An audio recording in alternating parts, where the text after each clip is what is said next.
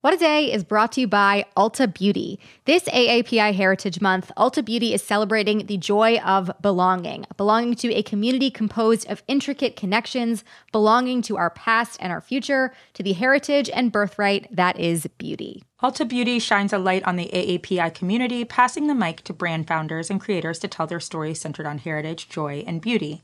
They carry AAPI-owned and founded brands like Live Tinted, Peach and Lily, Glamnetic, Tree Hut, and more. Shop AAPI-owned and founded brands at Ulta Beauty stores and Ulta.com.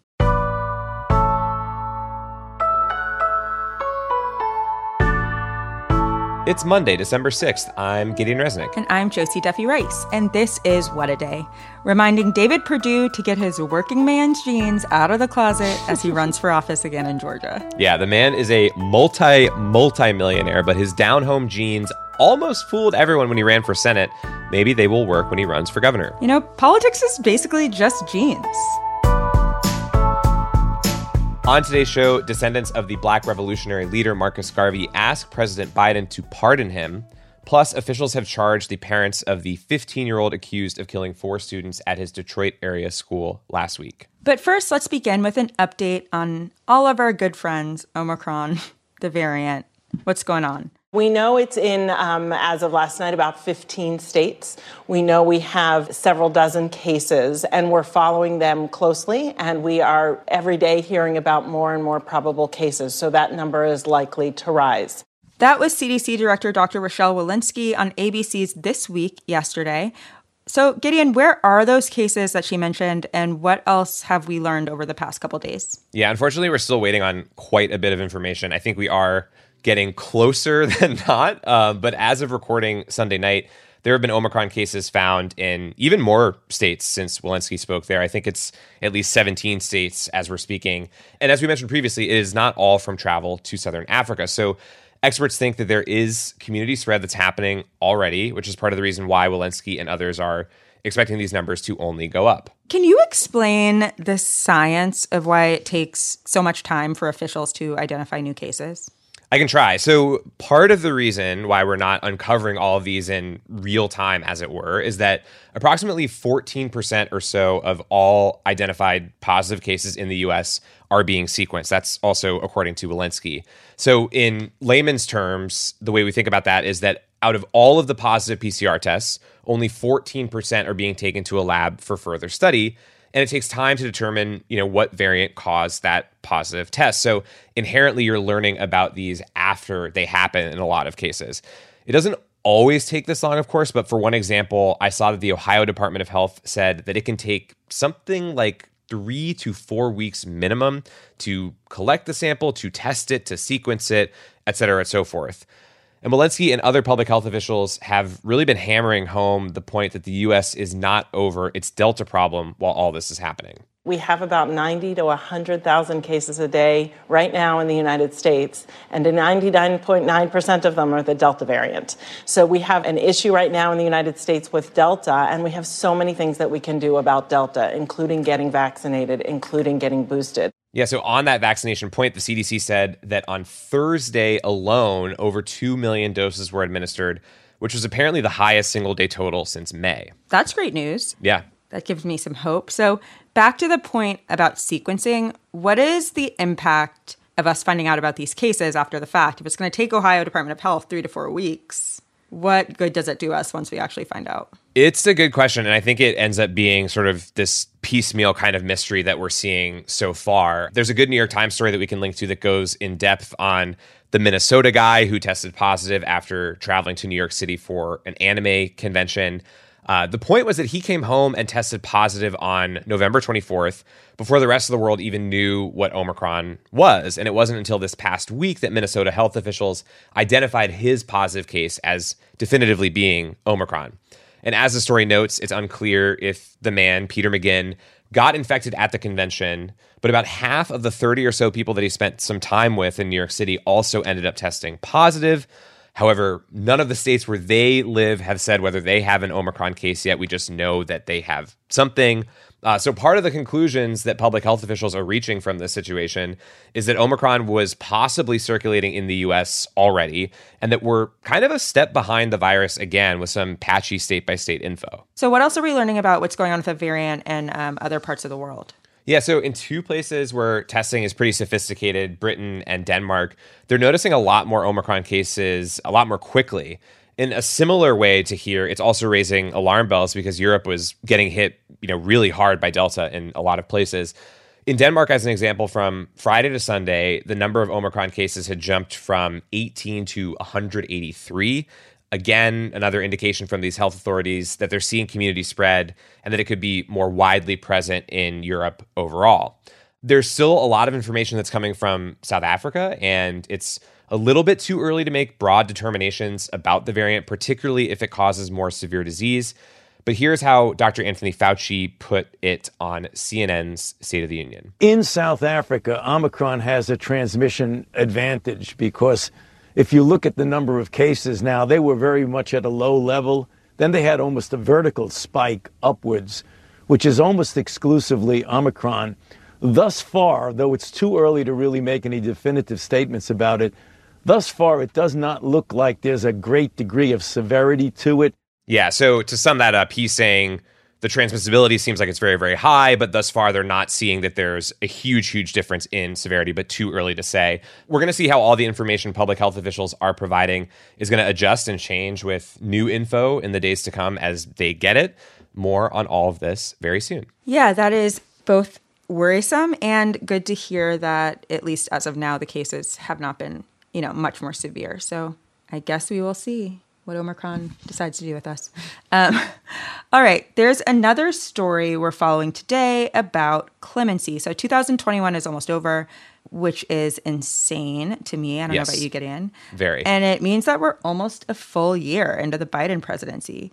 And at this point, Biden knows all about his important powers, which suitcase has the special button that can blow up the world, which phone will automatically connect him to Jeff Bezos or Putin or President Xi or James Bond. But it seems he's kind of forgotten one of the strongest presidential powers he has at his disposal, and that is the power of clemency. It'd be bad to accidentally call one of those three when you're meaning to call the other one. That'd be a tough... I feel like immediately you know that you got the wrong guy, though. Yeah. Oh, yeah. Their vibes are so different. Right. You can rule it out pretty quickly. So, yeah, to your point, Biden has the constitutional power to unilaterally grant clemency to someone, pretty much anyone convicted of a federal crime. It usually takes two forms: a pardon, which essentially deletes a person's conviction as if the person's arrest and conviction and sentence had never happened. Then there's commutation, which does not actually erase the conviction, but reduces a person's sentence. And to be clear, this isn't about innocence or guilt. So people who are admittedly guilty can also get clemency. It's just the president being like, hey, I don't think that was a fair sentence, or I think you deserve a pardon. It's a pretty sweet power as far as powers go. It can't be vetoed. Yeah. Congress doesn't have to approve. The person doesn't even have to be alive. You can go out pardoning all the dead people you feel like it. Good to know. The only limitations are it has to be a federal conviction, not a state one. You've got to go through your governor or your board of pardons for that. And the president can't use the pardon power to derail the impeachment process, which randomly became relevant last year. It did. But yeah, those are the only two things. So as we get closer to wrapping up this year, Biden has not exercised his power at all. Yeah, no, not once. Yesterday, the Washington Post reported that descendants of Marcus Garvey have requested the president grant a posthumous pardon to Garvey. For those who don't know, Marcus Garvey was a Black revolutionary leader in the early 20th century. He was convicted of mail fraud in 1923 in what was pretty clearly an attempt to curtail and punish him for his activism. And interestingly, Garvey actually has already received clemency once already when Calvin Coolidge commuted his sentence back in 1927. But his family is looking for the government to fully pardon him as an acknowledgement that his conviction should never have happened, right? Julius Garvey, his son, said to the Post, quote, President Biden has made statements in his inaugural address about the dream for justice not to be delayed any longer. We will take him at his word. As of record time, the Biden administration hadn't commented yet on whether or not he's considering pardoning Garvey, but I guess we'll see. Yeah, and you mentioned that Biden hasn't granted clemency in any cases thus far. Is that unusual? Sadly, no, it's not anymore. So Obama, Clinton, George W. Bush, all of them took longer than a year to grant clemency for the first time. Trump granted clemency just once in his first year, and it was at the very tail end. And there's really a longer historical trend here, Gideon, and it's one that really kind of sucks, honestly, as America has really shoved more and more people into prisons. Presidents and governors have simultaneously granted clemency way less often than they once did. So for some context, the number of people in federal prison skyrocketed tenfold between 1980 and 2013. Wow. And simultaneously, clemency grants by presidents decreased pretty drastically over time. In just one term, Jimmy Carter pardoned 566 people, including Jefferson Davis, randomly, very weird, and Patty Hearst, who knew? But over the next several administrations, that number got smaller and smaller. And by the time we get to George W. Bush, he's granted clemency to 1/3 as many people in 8 years as Carter did in 4. Wow. So it's just reduced drastically. And though Trump's pardons and commutations were often news stories, he granted clemency to Joe Arpaio, Kodak Black, Roger Stone, Dinesh D'Souza, Rod Blagojevich, as well as a posthumous pardon to boxer Jack Johnson, among others. His total number was also very low. It was in the 200s. Biden could be doing way more, and he really should be doing way more. Yeah, and what's the relevance to him not using the power in practical terms? Acknowledging mass incarceration and calling for criminal justice reform is kind of a mainstream position now. A lot of people on both sides of the aisle have acknowledged that the tough on crime policies of the 80s and 90s and well into the 2000s were misguided and racially biased and caused enormous harm to individuals, to families, to communities. And Joe Biden himself had a lot to do with the 1994 crime bill, which he's been criticized for. But there are still a lot of people serving sentences that they received during those times, right? They're serving the kind of sentences that we've now understood to be harmful. He has a chance to take advantage of that momentum and get a lot of people out of prison. So here's hoping year 2 looks way better than year 1. If you want to hear even more about clemency, we'll have a link in our show notes to an episode I did on it for my old podcast, Justice in America. That is the latest for now, and we'll be back after some ads.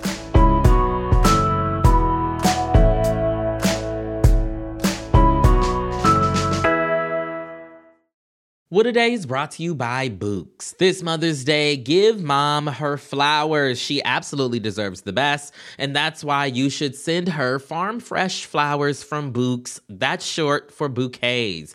Books has modern designs and unique flowers you can't find anywhere else, and with 20% off, you can send some to mom, your wife, your auntie, even your granny, okay? Anyone who deserves flowers in your life. It doesn't have to be holiday specific. You get flowers, you're getting flowers, everyone's getting flowers.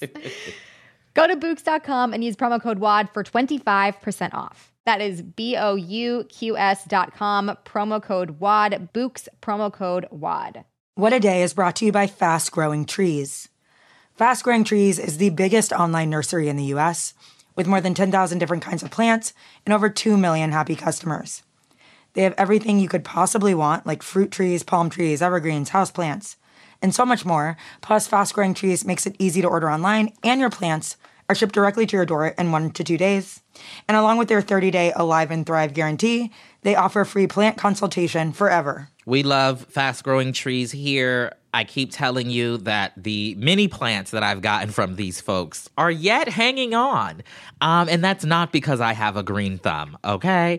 This spring, Fast Growing Trees, they have the best deals online, up to half off on select plants and other deals. And listeners to our show get an additional 15% off their first purchase when using the code WAD at checkout. That's an additional 15% off at fastgrowingtrees.com using the code WAD at checkout. Fastgrowingtrees.com, code WAD. Offer is valid for a limited time. Terms and conditions may apply. This show is sponsored by BetterHelp. Therapy is a safe space to get things off your chest and to work through whatever's weighing you down. If you're thinking of starting therapy, give BetterHelp a try. It's entirely online and designed to be convenient, flexible, and suited to your schedule. Just fill out a brief questionnaire to get matched with a licensed therapist and switch therapists anytime for no additional charge. Therapy is great for, you know that thing that just is like sitting on your shoulder, you can't get over it, and you just sometimes need somebody to talk through it with. Therapy can be helpful for that, you all, okay? You got to get it off your chest, you know? And you can do that with BetterHelp. So visit betterhelp.com/WAD today to get 10% off your first month. That's 10% off your first month at BetterHelp, HELP.com/WAD. Let's wrap up with some headlines. Headlines. Prosecutors charged the parents of Ethan Crumbley with 4 counts of involuntary manslaughter. Their 15-year-old son is accused of killing 4 classmates and wounding 7 others at a Detroit area high school last week. But officials also argued that his parents enabled him to go on the rampage at Oxford High School. In a Friday news conference, prosecutors said James Crumbley, Ethan's father, purchased the gun for his son as an early Christmas present. Officials also said the day before the shooting, a teacher saw Ethan searching for ammunition online. When the school contacted his parents, Ethan's mother texted her son, quote, "LOL, I'm not mad at you. You have to learn not to get caught." Whoa. The parents also fled the area before their arraignment on Friday, but police were able to find and arrest them in Detroit early Saturday. The couple has since pleaded not guilty to all charges, and a judge has set their bond at $500,000 each. Just a deeply sad story all around. Yes. Tensions at the Russia-Ukraine border are growing. According to an unclassified document obtained by the Washington Post, Russia is planning a, quote, multi-front offensive as soon as early next year, involving up to 175,000 troops. Whoa. The Kremlin has recently been moving troops toward the border. Russian President Vladimir Putin has long called for Ukraine and Russia to be, quote, one people, but under Putin's control, of course.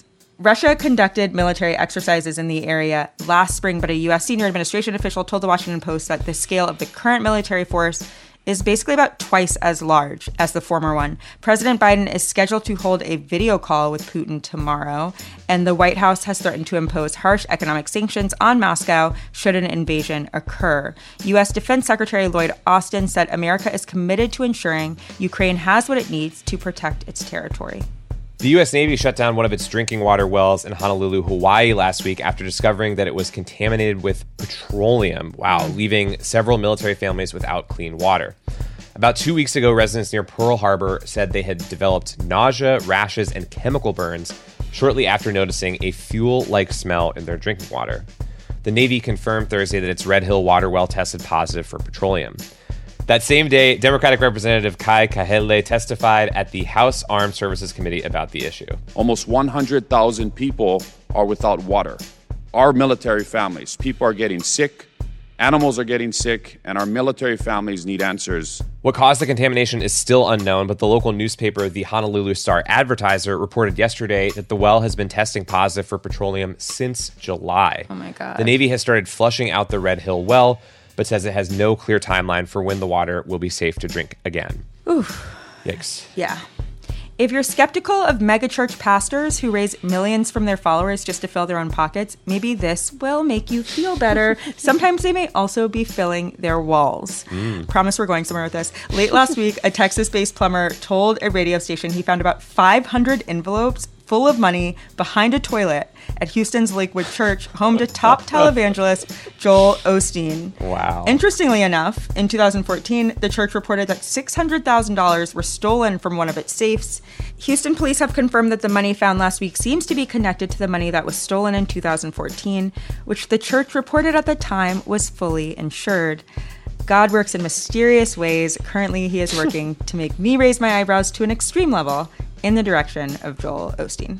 Of course, there is no evidence so far of wrongdoing, and Lakewood says it's cooperating with the police in their investigation. This is just a sign that we need to go to some other mega churches and look behind some toilets. There could be some good discoveries. Also a sign maybe I should be insuring my money. What happens if I spend it? Can I also get it back in that situation? If you work at Joel Osteen's church, you can. I think those are the rules. And those are the headlines. One more thing before we go. This week on Offline, John talks to journalist Charlie Warzel about how Facebook's original sin may be the architecture of the platform itself, and why he believes humans maybe shouldn't be connected at this scale. Amen. New episodes of Offline drop every Sunday in the Pods of America feed. Listen and follow wherever you get your podcasts.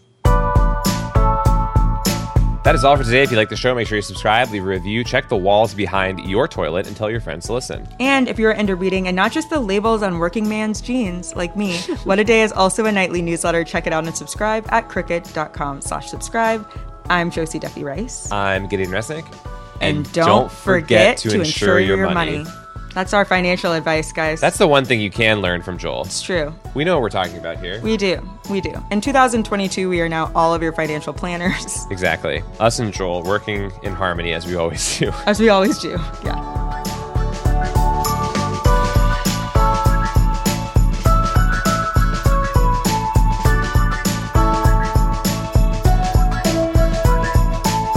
What a Day is a production of Crooked Media. It's recorded and mixed by Bill Lance. Jazzy Marine and Raven Yamamoto are our associate producers.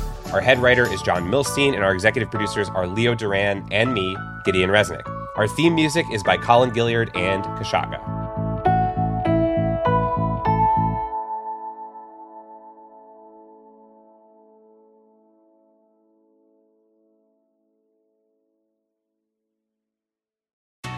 Escape to Ocean City, Maryland, and discover a place that just feels lighter, where every day feels like Saturday and French fries are a food group, where flip-flops are always in fashion and seafood is always in season, where the boardwalk is bustling and the beach is right outside your door, where you can rise with the tide and feel like a kid again.